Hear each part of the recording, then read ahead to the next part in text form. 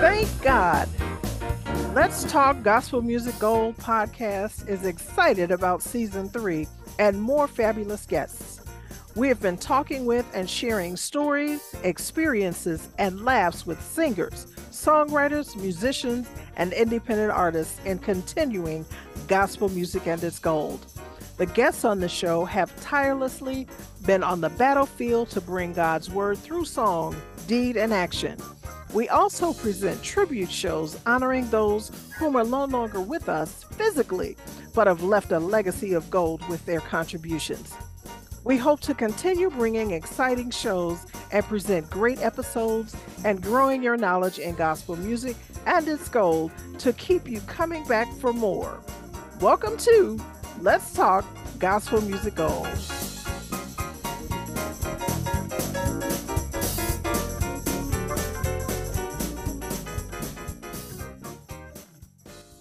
Highlighting a Broadway play, Don't Bother Me, I Can't Cope, which was a musical written by Mickey Grant and directed by Vignette Carroll.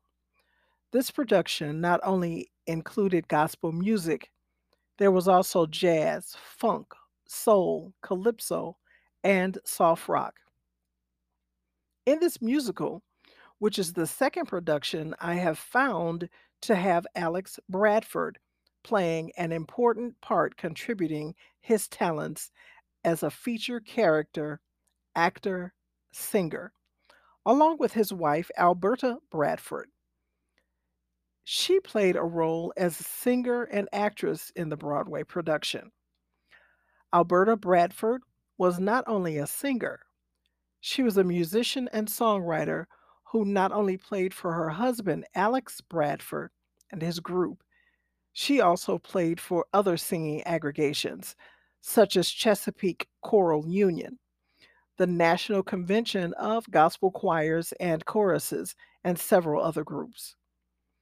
Now, this play, Don't Bother Me, I Can't Cope, itself was focused on the African American experiences with songs reflecting various topics about ghetto life, tenements, student protests, Black power, and feminism.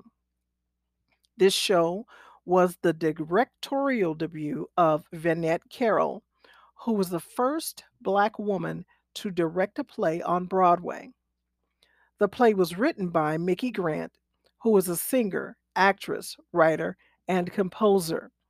Now, Mickey was a featured actress on one of the earlier soap operas called Another World. And today with me, I have a co host, and this is Calvin Gibbs Jr. Welcome to Let's Talk Gospel Music Gold. Hey, Hey, Calvin, thanks for joining me today. good afternoon, Ansonia. Thank you for having me. I'm excited to talk about this play. Great. And I will go ahead and let you start off with telling me about. I'm going to ask you to tell a little bit of history about plays in on Broadway. Now, this play began in 1972. That's when it started on stage. And I researched and saw that it did 1,065 shows. Can you talk to us about, as far as a Broadway play in 1972, spanning that long? Well, first of all, I would say the plays done in that era of time was by little known Negro ensembles. That's what they called them, Negro ensembles. And a lot of the plays were talking about life as a Negro or as a Black person in America. This particular play I found has, well, this is a musical, as you mentioned, but even in looking at the names of the different acts, they still kind of related to the Black experience. Uh, when you talk about "Got to Keep Moving," that could have definitely been a African uh, musical, or maybe a Negro musical. When you talk when the lyrics say, "I got to keep moving," I don't have the music with it, but I got to keep moving, moving, Lord. I got to keep moving, moving, Lord. From I'm a long way from where I've been. I got to keep moving till I move on in. Got to keep moving till I get to heaven. In this life, I got to keep it moving. Another verse of that says, I got to keep pushing, pushing until I push on in. And another one says, I got to keep running, running until I run on in. So it definitely talks about the life here on earth for a Black person, and how the ultimate prize of living and surviving would be getting into heaven, either pushing your way in, running your way in, or just moving your way in. Hmm. Okay. I wanted to back up for a step and talk about the writer of the play, Mickey Grant, who was born, her name was Minnie Louise Perkins. Anyone who knows that someone that goes to Hollywood, they change their name to, and her name was Mickey Grant, who actually was a wonderful actress. And she was born in Chicago, Illinois. And when she wrote this play, she had been in productions herself. And through her works, she came across Alex Bradford. And I mentioned earlier that he had been in earlier productions. When Alex's career in gospel music started to wane a bit, and after his musical heights, I'll just say, and there was a lull in people asking for him to come and sing, that's when he transitioned into plays. If you could elaborate a little more on, and I'll just ask this, an actor, if you could give us a little insight of what an actor's view coming into a musical as rather than doing a standard play like I'll say one of August Wilson's plays into a musical. Well, I would say, first of all, the direction would still come from the director. And of course, in a musical, you would have a musical director as well. There may be some dialects that have to be worked out if you're talking about a specific era. People may have talked different or used different words to verbalize their intent, that have to be established as well, and as well as the costumes for that genre, for that era, that would have to be determined as well. Making sure that all jewelry, pants, shirts, hats, uh, dresses, purses, even gloves, all match the specific era that you're talking about. Again, that comes from the director, the musical director, and whoever's in charge of costumes and props. Okay. And then in prepping for it, let's say a singer going into now a musical. And when we think about the difference between a play, you have mainly dialogue. In a musical, when you were looking at the Sam French book, you mentioned to me about the number of pages. Could you elaborate on the difference in that as far as a standpoint of what the differences between the page numbers? So in this, a musical, you have a lot less pages of dialogue, which you indicated was like what, 15 pages?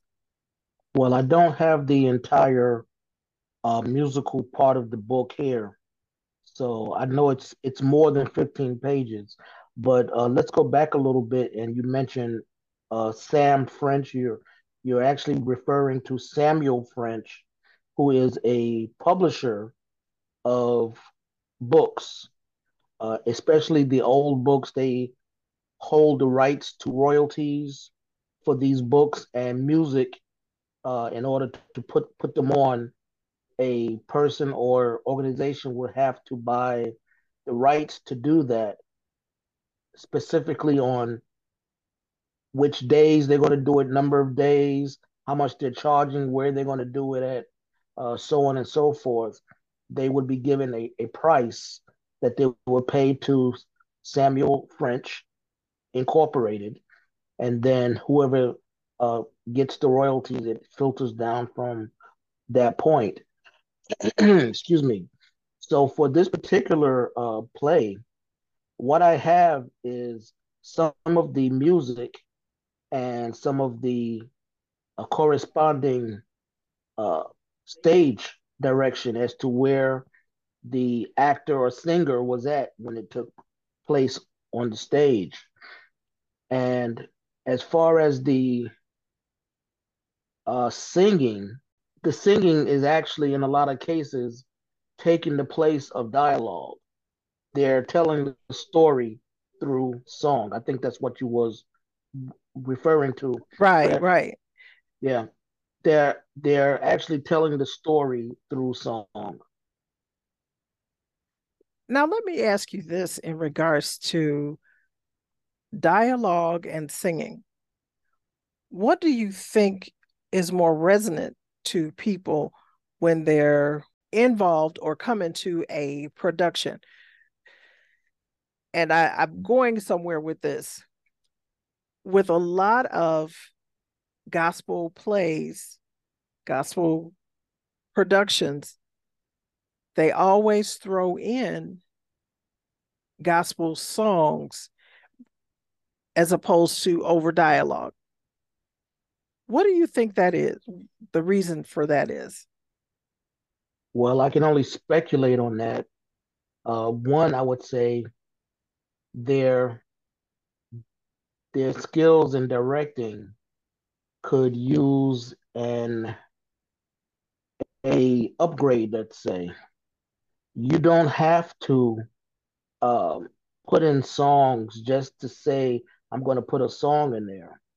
The lyrics of that song should be specific to what's going on in the scene or what you want to portray in that scene. It should be a part of telling that story, moving that story forward, and not just an obligatory song. Oh, we need a song somewhere. Let's put this song in. I like this song, and it has nothing to do with the scene. In a lot of cases, nothing to do with the play either. That's interesting.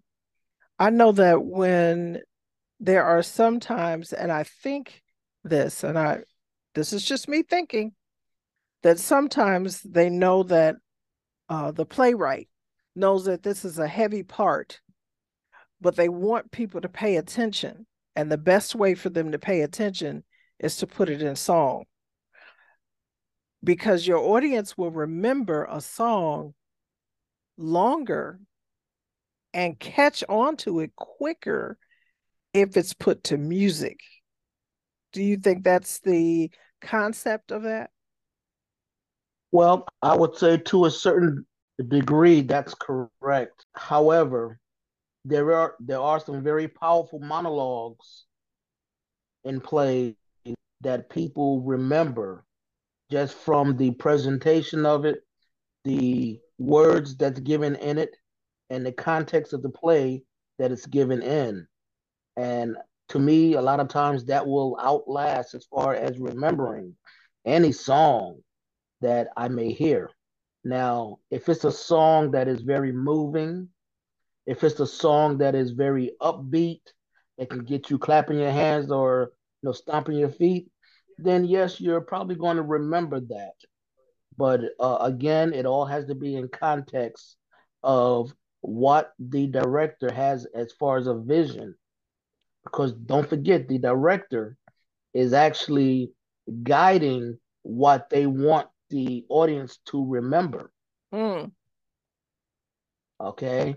So they are in charge of, if they're going to put a song in there and then what words or lyrics are going to be used in that song, or is this a spot that I can put a real powerful monologue or dialogue in there that people will remember? Okay. Well, that's food for thought because sometimes, like you said, a director wants the audience to walk away with a specific feeling or a thought. Right. Okay.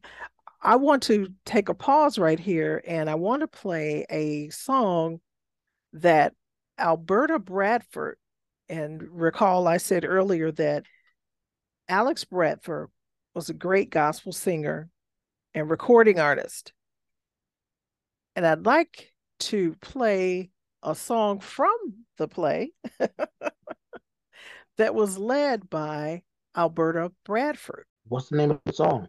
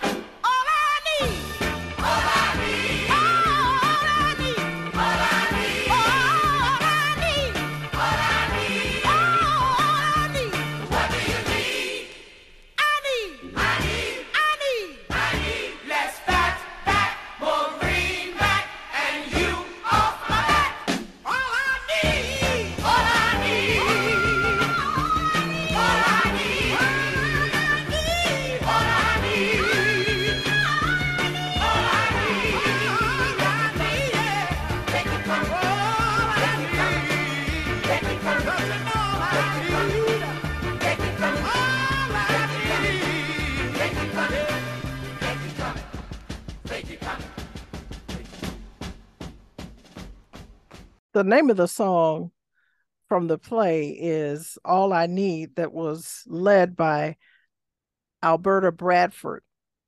And it gave a lot of information about telling, I'm going to say, the government what they don't need.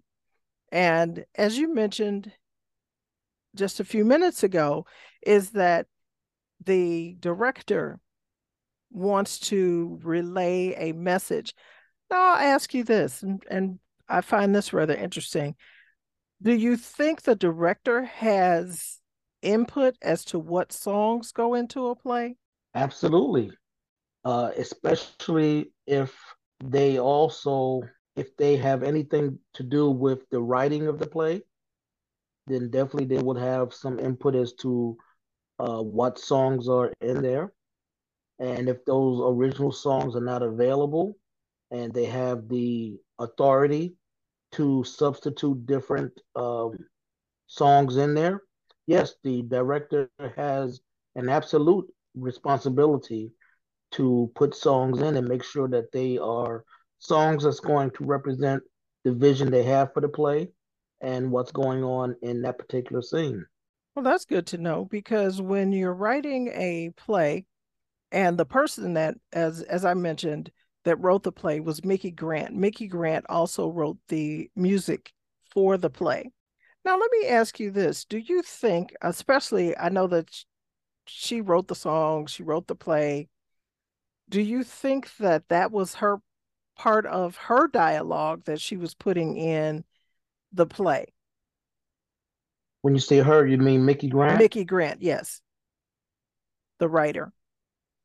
I would say probably yes. They probably worked in a group effort to get this project off the ground and into the theater house. So I would say yes. She may have brought the songs and the lyrics to the director, and they listened to it, collaborated on it, and decided as a group what they would put on stage or use it in the telling of the story. Okay. And Now, that mhm, and that song that you mentioned, "All I Need," that was actually the next to last. Well, actually, that was the last song in the play. mhm, The very last song was a reprise of the first song in the play. I gotta keep moving. okay. Now, I'm going to ask you, I know that you're from New York. Are you familiar with Playhouse Theater?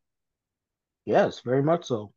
Could you elaborate on, I'm looking at, since it debuted there at Playhouse Theater, where is I the location in reference to the theaters and shows that are put on Broadway in reference to that? Where would that be located?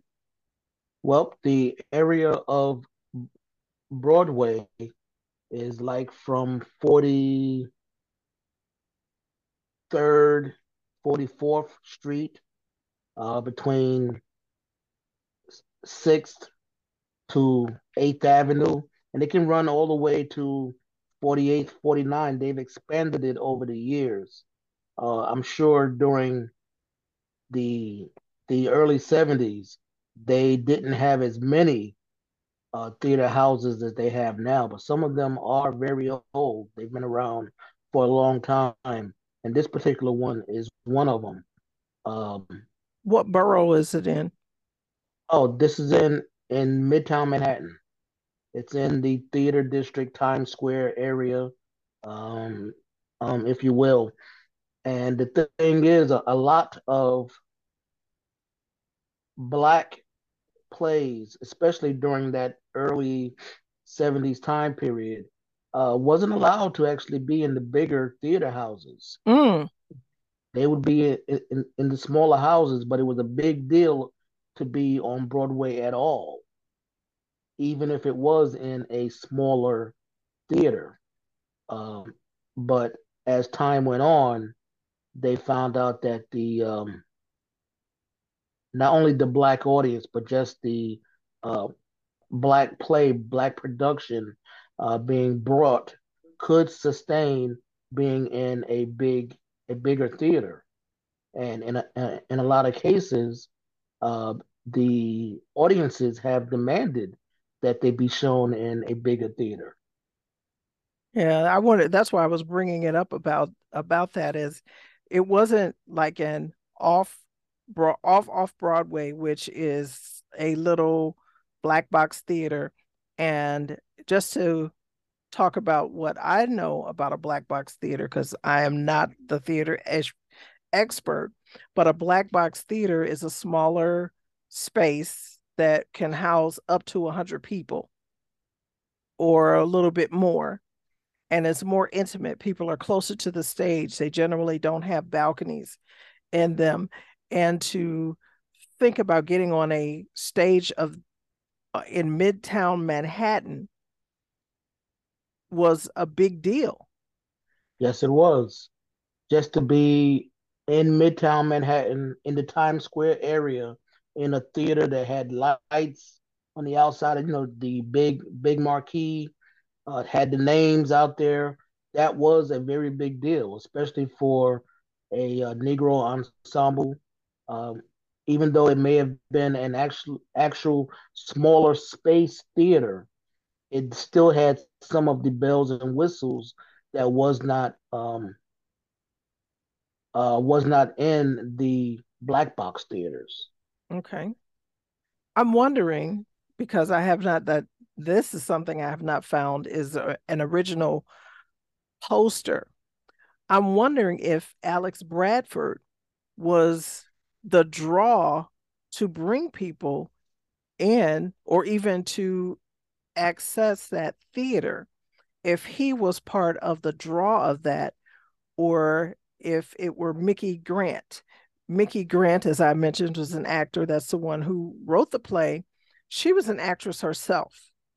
And I found out that she herself was an actress on a soap opera. Well, they called them soap operas back then, but a opera called Another World that ran from 1966 to 1972. And that was on television. And just reading a little bit about that was a explosive, is what we would call now, it would just really have been topics that weren't really talked about in that day. So what Right. word am I looking for? Well, yeah, that is a good point. Some of the topics were taboo. Um, when you got when you consider that you have black actors or singers, and they're talking about the black experience, there's going to be some things in there that some white people may not want to hear. No Mm-hmm. one, no one wants to look at themselves in the mirror. Uh, that type of thing. But don't forget the the producers of this play. They're the ones that brought it to the Playhouse Theater. I believe they both were white men. Okay. Ed, Edward Padula and Arch Lusberg. Mm.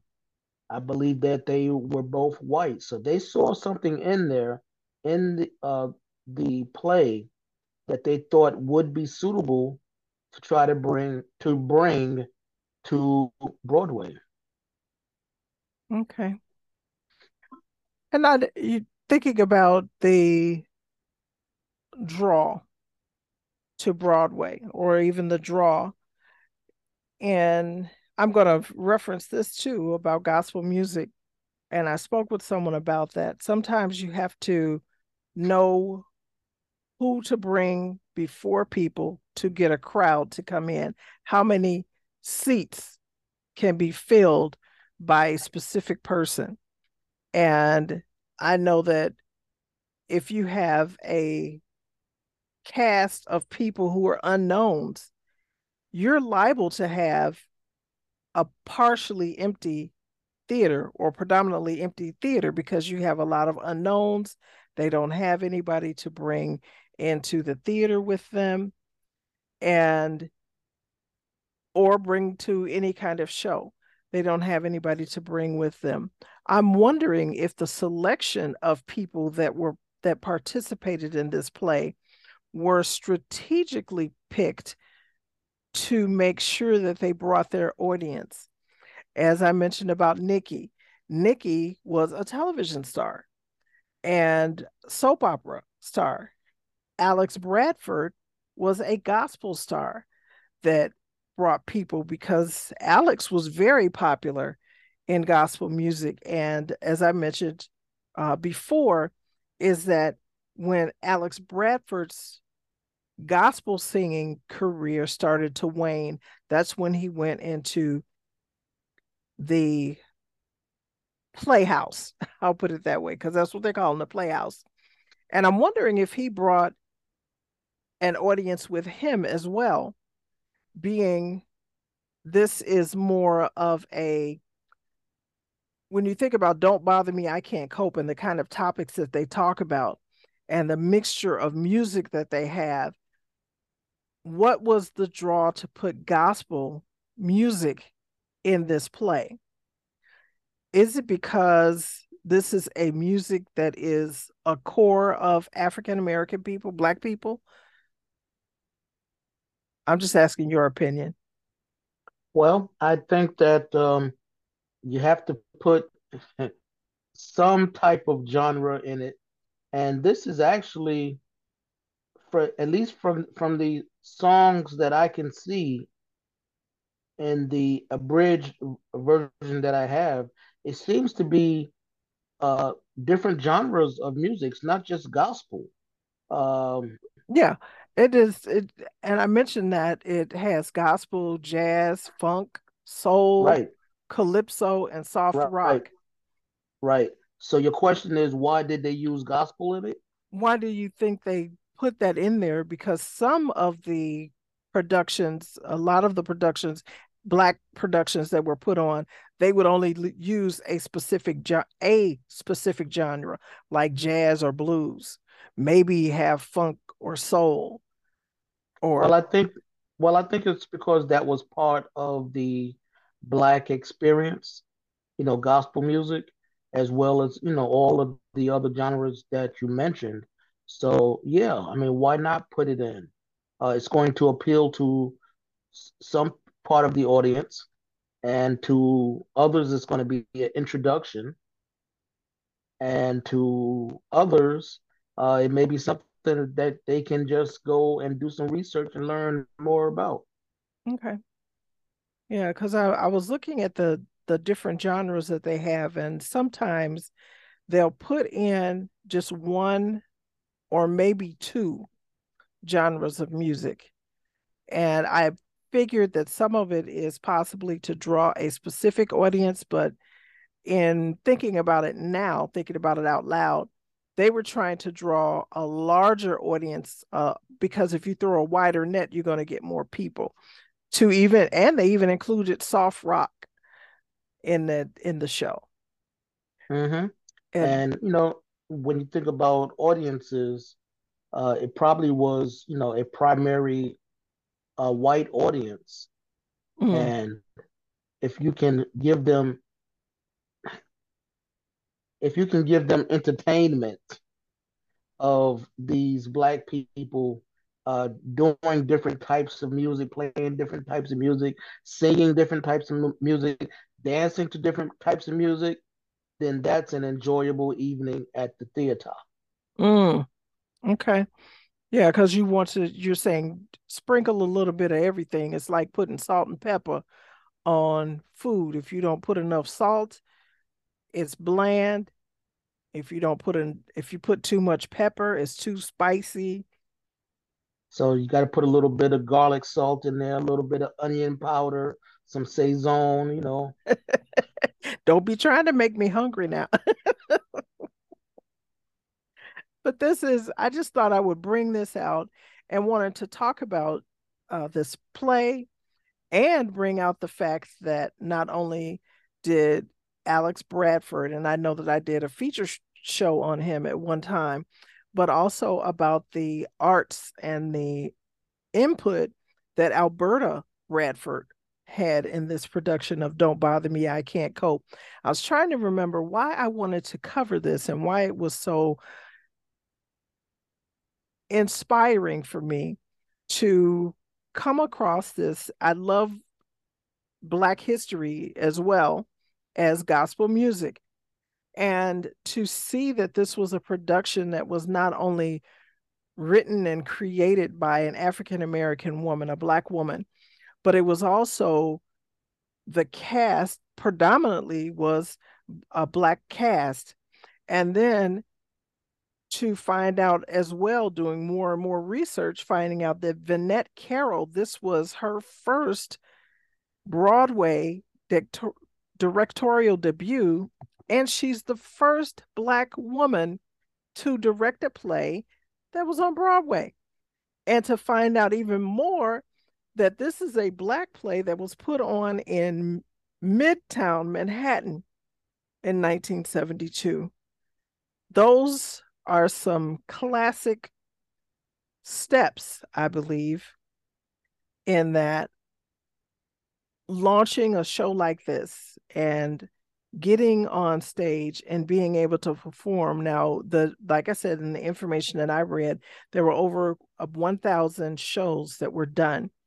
And when you calculate that out, and I should have asked you this in advance because you have the New York math and you tell me I have a different kind of math. But in calculating that out, there generally are 5 shows a week or 6 in Well, theater. it can depend.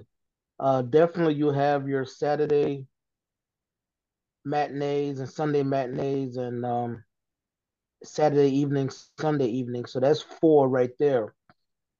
Theater in Broadway is generally closed on Mondays. So you have Tuesday, Wednesday, and Thursday to put on a couple more shows. It could easily be like six shows a week. Hmm, interesting. That's a lot of hard work Yeah. when you think about that because generally or typically a play to prepare for a play takes what, 6 weeks? Well, yeah. And For that community theater, 6 weeks. how many weeks for Broadway do you think? It might take several months. Wow. Well, yeah, because Broadway, you have to be on point. Is that what you say? On point. You have to be on point when you're on Broadway. So you Yeah. can't go in there and somebody not know their lines or somebody not know where they're supposed to go. Or somebody hitting bad notes or something like that. Oh yeah. Yeah. Oh yeah, that too.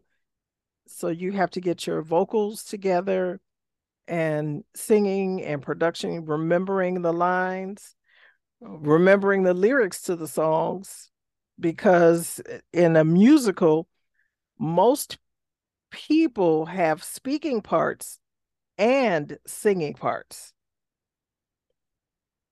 And that can get very okay. So I can see that uh, going and training for, or I'm sorry, studying for, what's it called? Give me the correct Rehearsing. rehearsing and having rehearsals so many times and doing that. Yeah. Okay. I read also, and this I pulled up directly from Wikipedia, so anybody else can find this as well, that Clive Barnes, who was of New York Times, he described it as a mixture of block party and revival meeting. Okay. So that's the feel I believe that they were trying to go for with the kind of music that they had. Hmm. And then he also went on to write, it is the unexpected that is the most delightful. Last night at the Playhouse Theater, a new musical came clapping, stomping, and stamping in. It is a fresh, fun, and black heroes such as Flip Wilson and Godfrey Cambridge, and even Bella Ambas and Ralph Nader are mentioned in the show, and makes way mockery of the changing times and celebrates the rise of Black aspiration and achievements. We've been trying to rise for a long time. Hmm. So, those are just some little tidbits of what people thought of the play and thought of the production.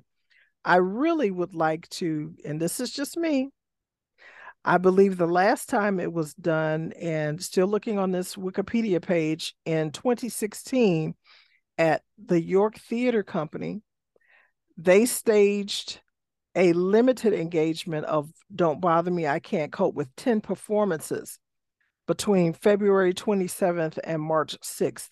And that was in 2016. And then in 2018, the show was revived in the Encores off center season at New York City Center. Wouldn't it be nice to see a modern day version of Don't Bother Me, I Can't Cope? And I could imagine or couldn't imagine what gospel singer would take the place of Alex Bradford. And if they brought it just from the original script of the Don't Bother Me, I Can't Cope that was written and staged back in 1971. It would be nice to have a retro because that's over almost 50 years. Over, Mm. yes, it's over 50 years. And to see if there's some dialogue or music that's in that production that is relative to today's society in 2023. Yeah, I'm pretty sure there is because at the beginning of this show, you mentioned that there's one of the topics that was covered was feminism. And then Yes, a few minutes ago, you read the Wikipedia and you mentioned Bella Abzug. Well, Bella Abzug was a U.S. representative uh, back in the early 70s, and she actually joined forces with some other feminists like Gloria Gloria Steinem, Steinem. Mm-hmm. Shirley Chisholm, and Betty Friedan, um, and they formed the National Women's Political Caucus. Mm, So once you get, the Republicans, especially the white Republicans, I should say white representatives, talking about your work, um, that's something that stands the test of time, and we see what's going on today. So I think there will be a lot of topical conversation that could come about as a result of seeing an updated version of that play for today. mm. Okay. Yep, that sounds, yeah. And I keep forgetting that everyone does not know, like if you call out a name, you really should explain a little bit about who they are because when you think back to 1971, we are now in 2023. Someone may not know who Godfrey Cambridge is. I knew who he was growing up as a kid because he was a stand-up comic and actor. And most people would have seen him in the earlier shows with Bill Cosby, Dick Gregory, and Nipsey Russell. And he was an acclaimed actor and comedian during that time. Ralph Nader, well, we'll go back to Flip Wilson as well, who was a comedian and an actor. Flip Wilson had his own television show back in the 70s, the late 60s, early 70s. And he hosted a weekly variety series, which was on national television. And then Ralph Nader, when you talk about politics, Right. you could talk a little bit more. You're more in the political realm of understanding who these people are. Well, Ralph Nader is an American political activist. He actually ran for president with the Green Party, which he didn't win. He didn't even get 5% of the popular vote. But yeah, and he's still alive. I think he's about 89 years old. Mm, yeah, and when productions put names in to plays, they always reference people who are or have been in the limelight during that era. And I'm wondering if like I mentioned 2023 if those names were mentioned would they know? Now Gloria Steinem of course because they talked about the feminist movement, but I did not remember Bella.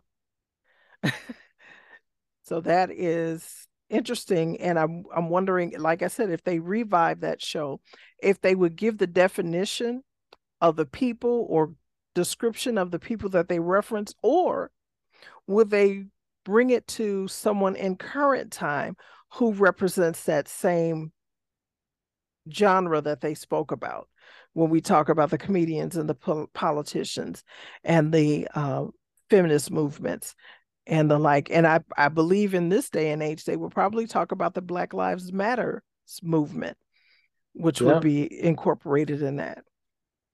So, as I mentioned, I just wanted to talk about this play because this was the second production that Alex Bradford played a very prominent role in.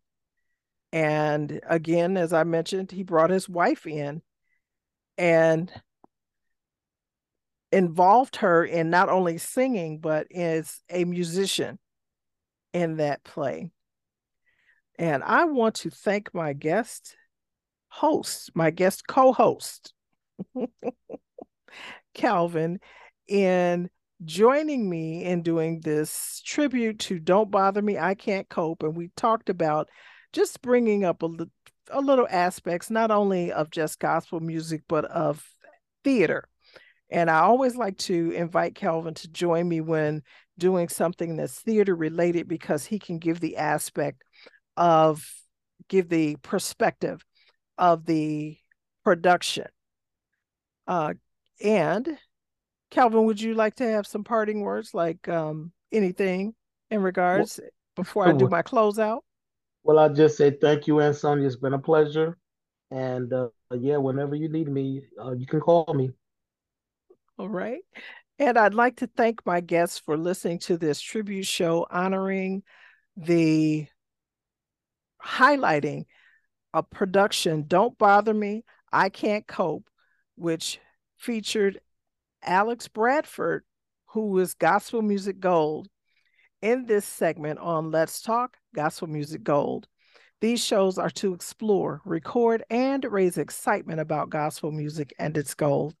I hope you, the audience, enjoyed this episode as much as I have. Please send me an email sharing your thoughts about this show segment. Also, if you have any suggestions of future guests you'd like to hear on the show, send an email to let's talk to gmg at gmail.com. That's let's talk, the number 2, gmg at gmail.com. You may also like and share the podcast, or if you subscribe, you'll be alerted when the newest show is published. And I'll mention there is now a Let's Talk Gospel Music Gold radio show on WMRM-DB internet radio station that comes on Saturday mornings at 9 a.m. Central Standard Time, 10 a.m. Eastern Standard Time. I am your host, Ansonia, saying, let's sing, let's shout, and tell of the great news through Gospel Music Gold. Until the next episode, take care and God bless. I've got to keep moving, moving, Lord, moving, moving, Lord.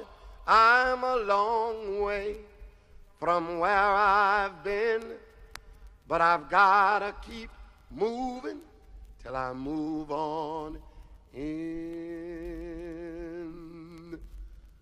I've got to keep pushing,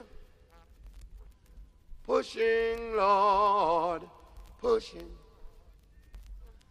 pushing, Lord, pushed a long way from where I've been, but I've got to keep pushing till I push on in. I've got to keep moving. I got to keep moving. Oh, I got to keep moving. Yeah. I got to keep moving. I got to keep moving. Oh, I got to keep moving. Yeah. Oh, life's road is rough to travel. Nobody has a map, but I know one day I'll find a way. Hey, I gotta keep pushing. I gotta keep pushing. Oh, I gotta keep pushing. Well, there are times when I get discouraged, and I remember what I read one day. The race is not given unto the swift. Oh, keep on running. I gotta keep running. Oh, I gotta keep running. Yeah. Oh, I've come through some mighty low valleys, over mountains too high to climb. But when I look back over my tracks, oh, I gotta keep moving. I gotta keep moving. Oh, I gotta keep moving. Yeah. Oh, oh, oh,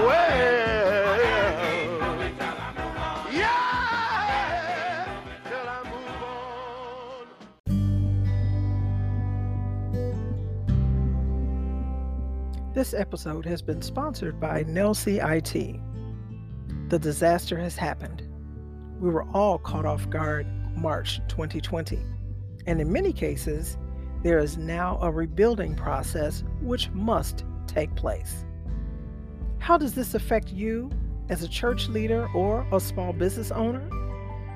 With over 20 years of experience, we can help you create an emergency response and a business continuity plan for your church or your small business. We discuss methods of preparing for the next emergency or disaster. Here are a few things we can speak to you about for your church. How to continue communicating with your congregants without access to your physical location. How do members reach the leadership staff? What about church records?